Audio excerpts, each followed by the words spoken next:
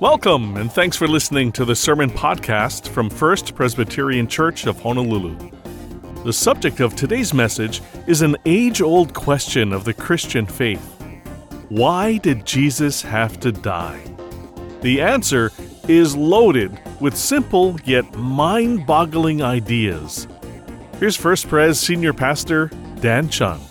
Well, we continue our sermon series on the Alpha Course, which are the basics of the Christian faith, hitting very basic topics about Christianity. And today's topic is, why did Jesus have to die? Wow, that's kind of a tough question, I know. And there are many puzzling things for me, like, why are Panama hats made in Ecuador? Or why the Russians always celebrate the famous October Revolution in November? Or why the flight data black box in commercial airplanes is actually orange? Or why is it that facial recognition software can pick a person out of a crowd, but the vending machine can't recognize a dollar bill with a bent corner? Or like when COVID-19 shut down the gyms, 87% of the customers didn't even know they were closed. Maybe they weren't using their membership. When it comes to the Christian faith, one of the most difficult questions is, why did Jesus have to die? One of my favorite restaurants in Hawaii closed down. You may remember it. It was called Cafe Sistina. Great Italian food. The ceilings and the walls were painted like Michelangelo's work, the Sistine Chapel. It was gorgeous. And there was a waiter there named Davio. And he made me a cross like the one I'm wearing now. I don't normally wear crosses when I preach, but take a look at this. The cross, a symbol of the Christian faith. Mine is not the traditional vertical and horizontal, but the cross is kind of a logo of Christianity. It's a clue as to why Jesus died. I was not raised in a Christian home. My dad, born here, was raised in a Buddhist background. My mom was raised in a Christian home in New York City, Chinatown. While I was a teenager here in Honolulu, my sister in college in California shared with me about Jesus. And there was a verse in the Bible, I learned, that said that the Son of God, that is Jesus, loved me and gave himself for me, for us. He died for us. He gave his life for us. And I thought that was like puzzling. Why does Jesus have to die for us? I was told that Jesus loved me so much that he would give his life for me and did. But why did he have to give his life for me? I learned that God is a loving God. He really loves us and he wants to bless us, and he gave us a beautiful earth with clean air and clean water, and he would do anything for us. In the long game, he wants the best for us. He wants us to be a lifelong, eternal friend. Friendship. And it's a word that Jesus used when he was on the earth to refer to humans. He calls us friend. But there's one catch. God in heaven is holy. So holy that no sin or imperfection can be near him. Remember Moses when he met God in a burning bush? He had to take off his sandals and go slowly towards the bush. He was that holy. Well, that's not a problem, I thought. I'm a pretty good guy with sandals on or not, slippers on or not. Not perfect, but pretty good guy. But pretty good is not enough to live a fruitful life on earth, nor good enough to get me to heaven, to be in God's presence. But I thought God said, when humankind was made, we were not only good, but we were very good. We are a very good creation. And we are a people who can do noble things, honorable things. And yes, God created us to do extraordinary things. We can paint beautiful paintings like on a ceiling in Sistine Chapel, like Michelangelo, or write beautiful compositions like music by Mozart, or novels by J.K. Rowling, or scripts and films like Marvel movies. We humans can do courageous and heroic self-sacrificing acts. But the fact that we admire and honor and reward self-sacrificing acts means there's something admirable when a person puts his or her life on the line for others who are weaker or are in a precarious spot. But that is what Jesus did. He gave his life for us humans who are weaker and in a precarious spot. But we can say, what do you mean? How are we weaker? You talking to me? You talking to me? You're saying I'm weaker? You're saying that I'm in a precarious spot? Even though people can do impressive things, there is another side of the coin.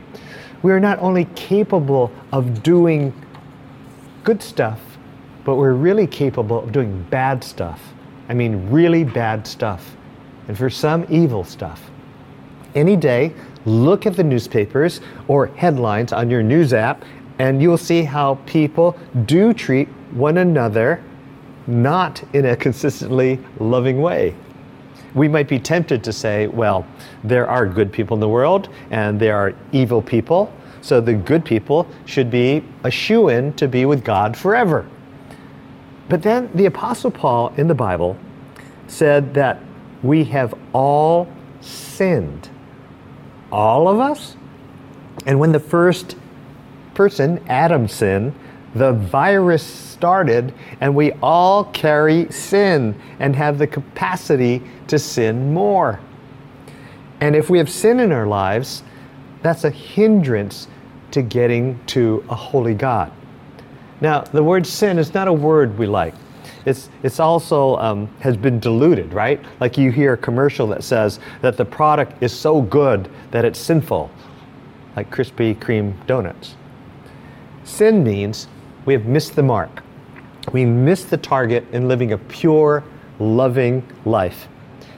Anytime there is selfishness or self-centeredness in our life, inappropriate anger or hate or revenge, that's a symptom of sin in our lives. And sin blocks us from God and hurts our relationship with other people. We know there's sin in our society because we can't seem to follow the 10 commandments. Just 10 laws. And humanity has to create other laws and break those too, so we have to create more laws which we will eventually break. In fact, I wonder, has there ever been a law created that people have not broken? Isn't it hard for us to say, I'm sorry, I ask for your forgiveness, whether with a friend or a relative or a colleague or a boss or a spouse? It's really hard to admit we are at fault, and yet we know we aren't perfect, but we're always trying to project as if we are. It's amazing when I read what some people put on their accident claim on their forms when they're trying to explain to their insurance company why they had the accident. Like one man wrote, going home, I drove into the house and collided with a tree that wasn't there. Or another man wrote, the other car collided with mine without giving me a warning of his intention. Another person wrote, this guy was all over the road. I had to swerve a number of times before I hit him. And finally this. A person wrote, I pulled away from the side of the road, glanced at my mother-in-law, and headed over the embankment. There's something about us that doesn't want to admit that we are at fault and that there's sin in our life or any sin in our society, or if there is, we tend to think it's not that bad. But even if there's a little bit of sin, it does spoil our whole life. There is no area in our life that cannot be tainted by sin. But is a little bit of sin bad? I'm just a little selfish, so why is that bad? Because it infects our whole life. But you say, what's a little sin? Good question. But think about it. If I were baking you a cake and you saw me sneezing into the batter, would you eat the cake? Ew. Or if I put in not to get too gross, a teaspoon of saliva, or you found hair in the batter, or a fly or two, would you later eat it? No. Of course not, right? But even if it's just a tiny bit, the germs would spread. It would be contaminated, or we would just be psychologically turned off by just the thought of it. So, even if we would say, I am mostly good and just a disgusting teeny bit bad, if there's a tiny sinful bent in our lives, we need to take care of it because we can't be in the presence of God, who needs us to be cleaned of that, because it spreads. And if we're honest, we would admit that we're not always thinking of others, we're not always generous, and we often are self-centered, selfish, and we want our way over others. I think of the song title, Why Do We Hurt the Ones We Love? So then, what is the solution? What is incredible about Jesus is that he claimed he is God. And if he is God, then he's perfect, absolutely perfect. But get this, the Bible says that Jesus chose to bear our sins as he was unfairly crucified on a cross, and he died for our sins. And by doing so, he removed forever the curse of sin so that we can be in the presence of a holy God and be with him forever and bask in the holy Father God's love. God may have created us with the capacity for sin, but then incredibly, he would take care of that by sending Jesus. And if we turn to him, we would live abundant, flourishing, fruitful lives. And it's amazing, the Lord lived with us, Jesus, for like 33 years or so. But why would an innocent person be willing to die for others? Have we ever seen that? Is it that far-fetched? Well, in July 1941, a prisoner escaped from Auschwitz, the horrible Nazi prison war camp.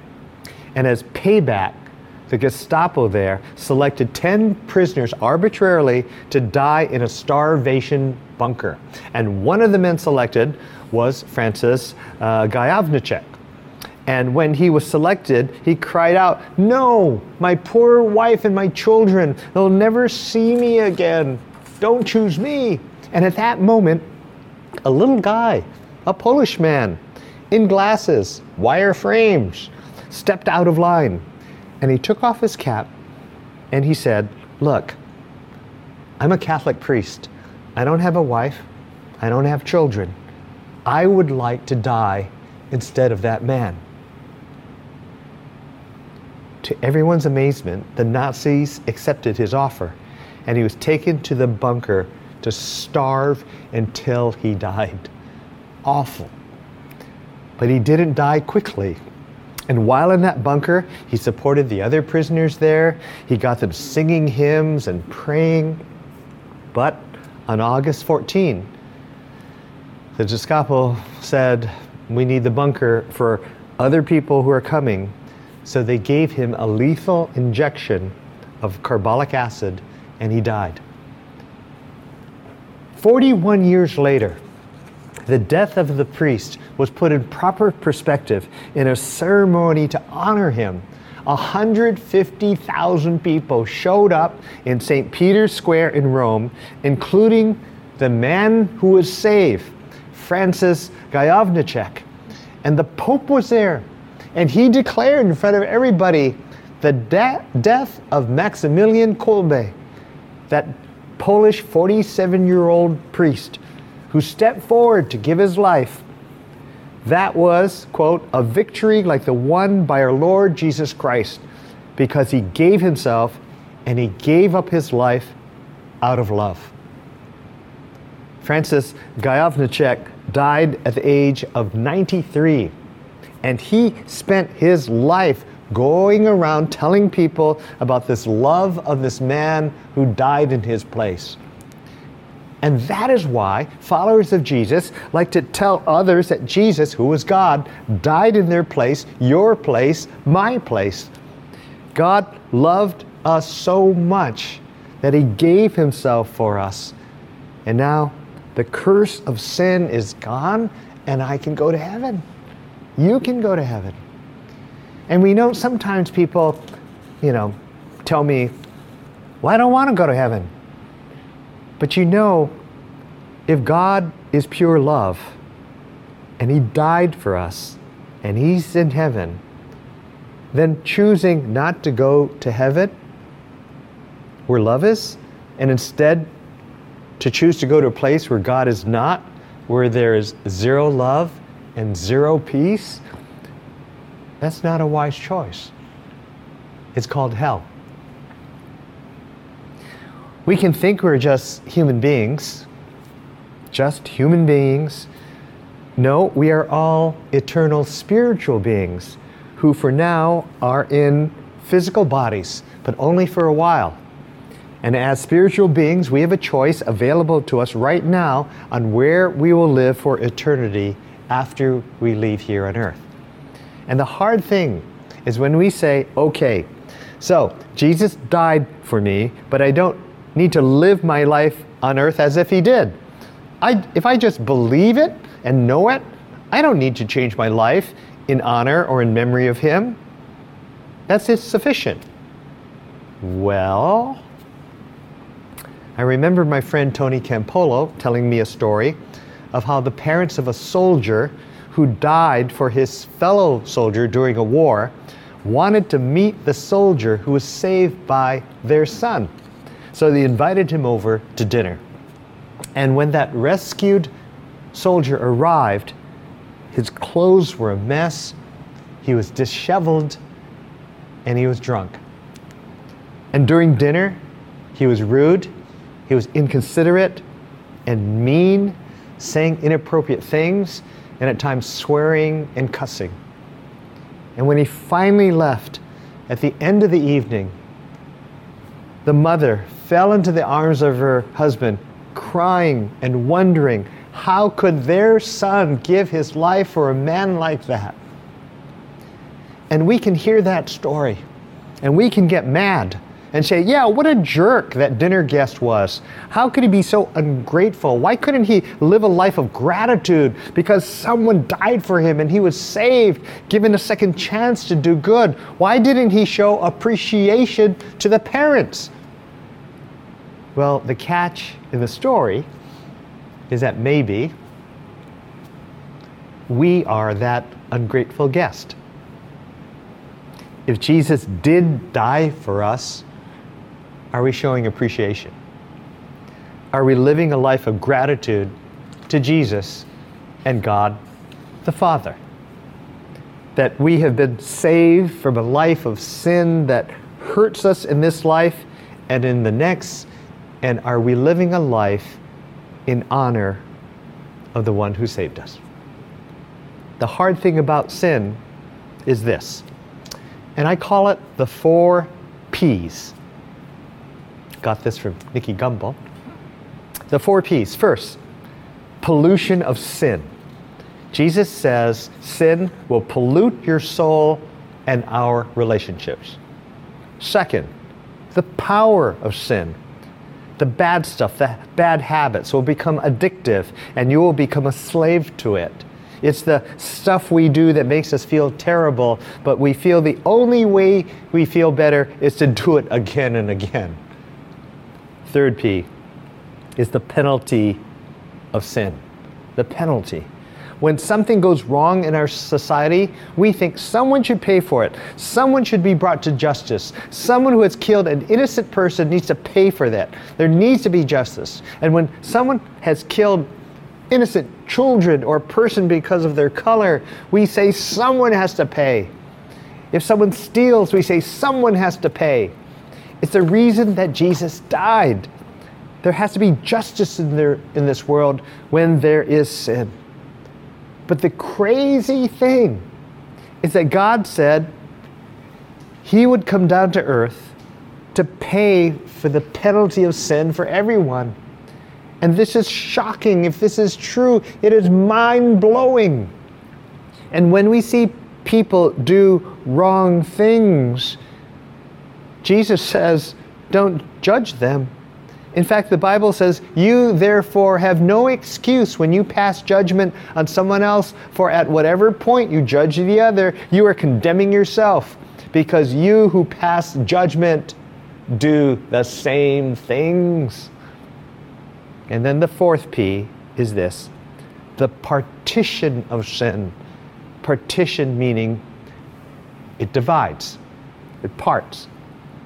Is it not true that when we have offended someone or someone has offended us, it is hard to look them right in the eye? We might try to avoid them because there's something between us. And similarly, when we do wrong, it has caused a partition between us and God. But you see, this brings the amazing, incredible, phenomenal good news for the follower of Jesus. God, as Jesus, chose to die for us, to cover our sin, yes, our sin, to cover the payment for all that we have done wrong. And yes, Jesus died on a cross because He was paying for our sin. But the thing is, it's not to concentrate on His pain, though crucifixion was incredibly painful, being nailed to a cross for 6 hours. Yes, He suffered physically, but we have to understand, the point is, by taking on all of our sin, He took on a spiritual suffering for all of that sin. Every single sin anyone had done or will do fell on Him at that point. And God did that because He loves us. Well, maybe this parable explains God's amazing just love. There were two friends at school, at the university. And when they left, they went their separate ways. One became a successful lawyer and actually a judge. And the other went into a life of crime. And one day he got caught, and ironically, this criminal appeared before his old friend, the judge. And the judge had a dilemma. I mean, what would he do? I mean, he loves his friend who had pleaded guilty to the crime because he had done it, but he couldn't just give him a get out of jail pass simply because he was a friend and he was the judge. I mean, he had to be just. That's God's dilemma. God is a God of justice. And if there was no justice in the world would be a terrible place. But also, God loves you. So this is what the judge did. He fined his friend the appropriate penalty, which was about $50,000. And that was justice. But then he took off his robes and went around to see his friend, and he wrote a check for $50,000 and gave it to his friend. That was love. And this is what Jesus has done for us. What He did was more than $50,000. He was crucified on a cross for all of our wrongdoing and sin. And His love was far greater, that needed a far greater solution. And when that happened, the power of sin was broken. The Bible says, the Son can set you free. And if Jesus sets you free, then you will truly be free. Or as the Apostle Paul wrote, if you openly declare that Jesus is Lord and believe in your heart that God raised Him from the dead, you will be saved. And when we have been forgiven, we can forgive others. But then, it's hard, isn't it? It's hard to forgive others, and it's often harder to forgive ourselves.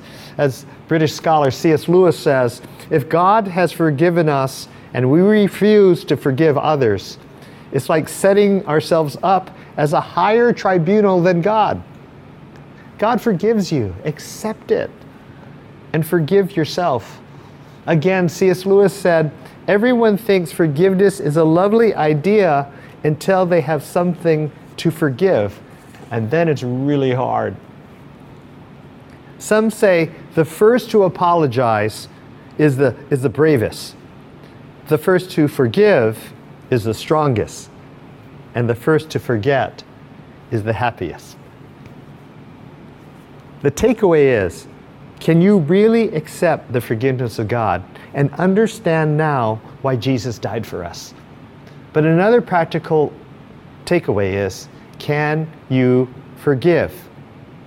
Now, I had the good fortune of meeting an amazing woman named Corrie ten Boom. And many years ago, I got to spend an hour alone with her asking questions about life and faith.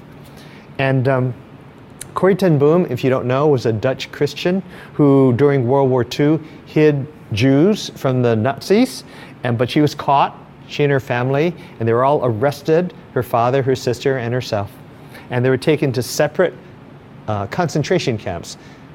Her father died in one camp, and her sister, Betsy, died in the Ravensbrück concentration camp, where Corrie was also. But Corrie miraculously survived. And after the war, she toured the world talking about forgiveness and her faith in God.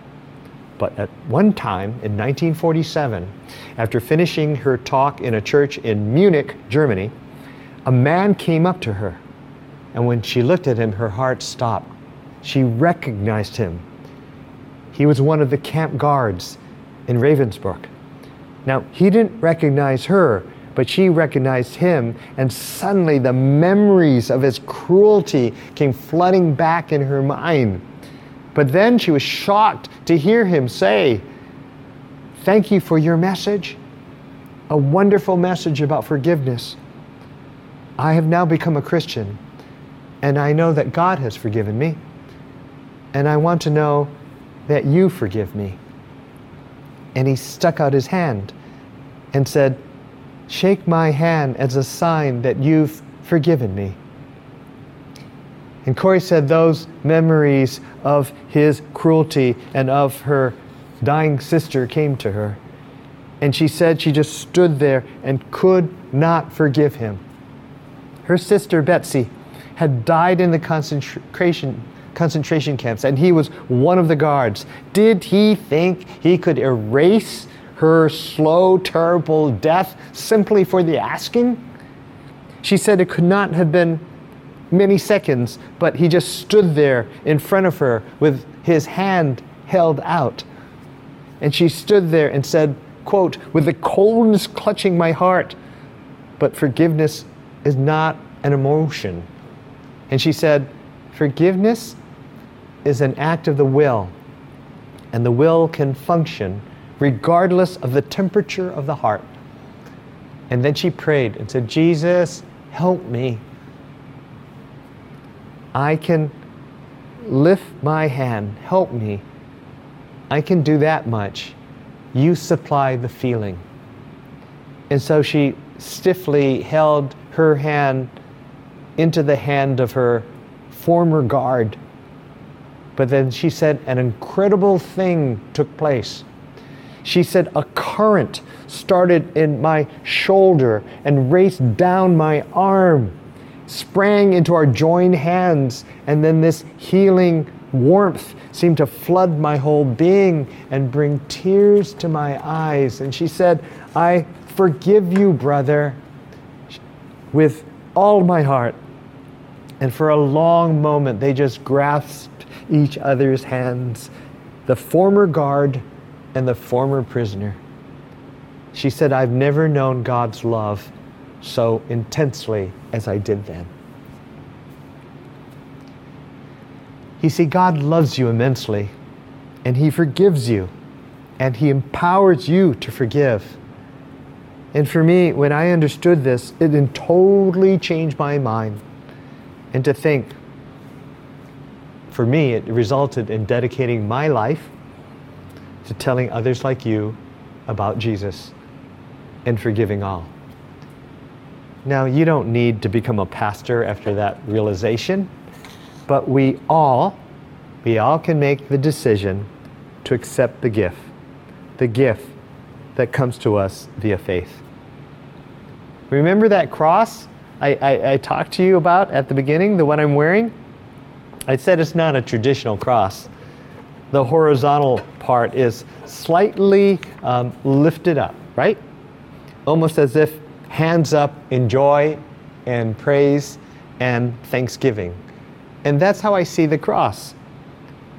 Davio, the jewelry maker, said he called this cross that he gave me redemption. And I'm so grateful that Jesus died for me. I'm so thankful. I don't want to take it for granted. And I see the cross as my redemption. There's no dead body on the cross. Jesus is alive, and we are redeemed. And with hands up, like the cross, I praise and thank God. What God has done is a gift offered to you. And you don't have to wait to respond. Your spiritual journey could start today with God. And may we all remember the Son of God loved and gave himself for you and for me. Please join me in prayer. Lord, I know what I shared today might be brand new for some people. And I know for others, they knew about it, but I pray it might go deeper in our hearts and our souls. That you died for us, and you gave your life for us, and you want to be eternal friends with us, and you paid the penalty for our sin, that we can live eternally in heaven with God the Father, who is pure love. Lord, there may be people here today who might be saying, okay, this is it. I want to follow this Jesus. I'm getting it now. And I want you to forgive my sins. And I want to go all out for you. And if there are people out there who are at this point for the very first time in their lives, or maybe there are some who want to recommit their lives to you, may they say this prayer with me in the silence of their hearts, and may they really, really mean it. Just a simple prayer, Lord, that they might say with me, saying together, Lord, I'm sorry for what I've done. I'm sorry for the sin in my life. Please forgive me. And I thank you that you did die for me, and you took care of that sin, that curse. And I don't want to be like that ungrateful soldier. I want to live a life that is thankful to you. And so please send your Holy Spirit into my heart, my soul. Empower me, live in me. And yes, Lord, give me the power to forgive others who have hurt me. Give me the power to forgive myself. I'm ready to start this journey with you in a new and meaningful way. And so I praise you and thank you. In Christ's name, amen. You know, if by chance this is such an important moment that you pray that prayer, I'm just going to ask you if you can hit that button that says, commit my life to Jesus, and just take a stand and say, I did that today, and hit it. And that might mean I did a renewal of my faith. And more importantly, because every time we follow Jesus, we're in a community, if you don't mind, hit that button also says, I would love to pray. I would love to pray with someone right now. And someone will come alongside of you and just do a very short prayer and listen to your heart, and if you want to share anything. And I think sometimes it's just important to have somebody come alongside of us and pray and just start a sense of community in a new way.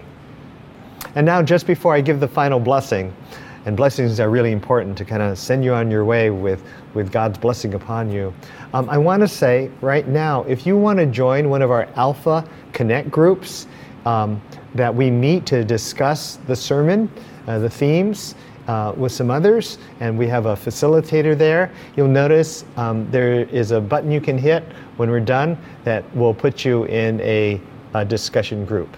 And so please take advantage of that, and there are other groups later in the week too. So let me close with this blessing for us all. May the Lord bless you and keep you. May His face shine upon you and His countenance be upon you. And may you know deep in your heart the wonderful love, the wonderful sacrificial love of God the Father and the Son and the Holy Spirit. And may you be empowered to accept His forgiveness and forgive others. In Christ's name, amen. God bless you. Aloha, ahui ho, and I'll see you again next week when I continue with another sermon in this series. It's an outrageous idea for someone to give their life for someone else. Yet that's exactly what Jesus did for us all. His death bridges the divide between us and God, because God loves us. If you want to catch up on or re-listen to previous services, you can find past sermons on our websites, fpchawaii.org and thevinehawaii.org. You can also find First Pres sermons on most major podcast services and on YouTube. Good news! First Pres will be restarting in-person worship services Sunday, February 13th at 8 a.m. and 10 a.m. And of course, the services will be streamed live online at fpchawaii.org and thevinehawaii.org.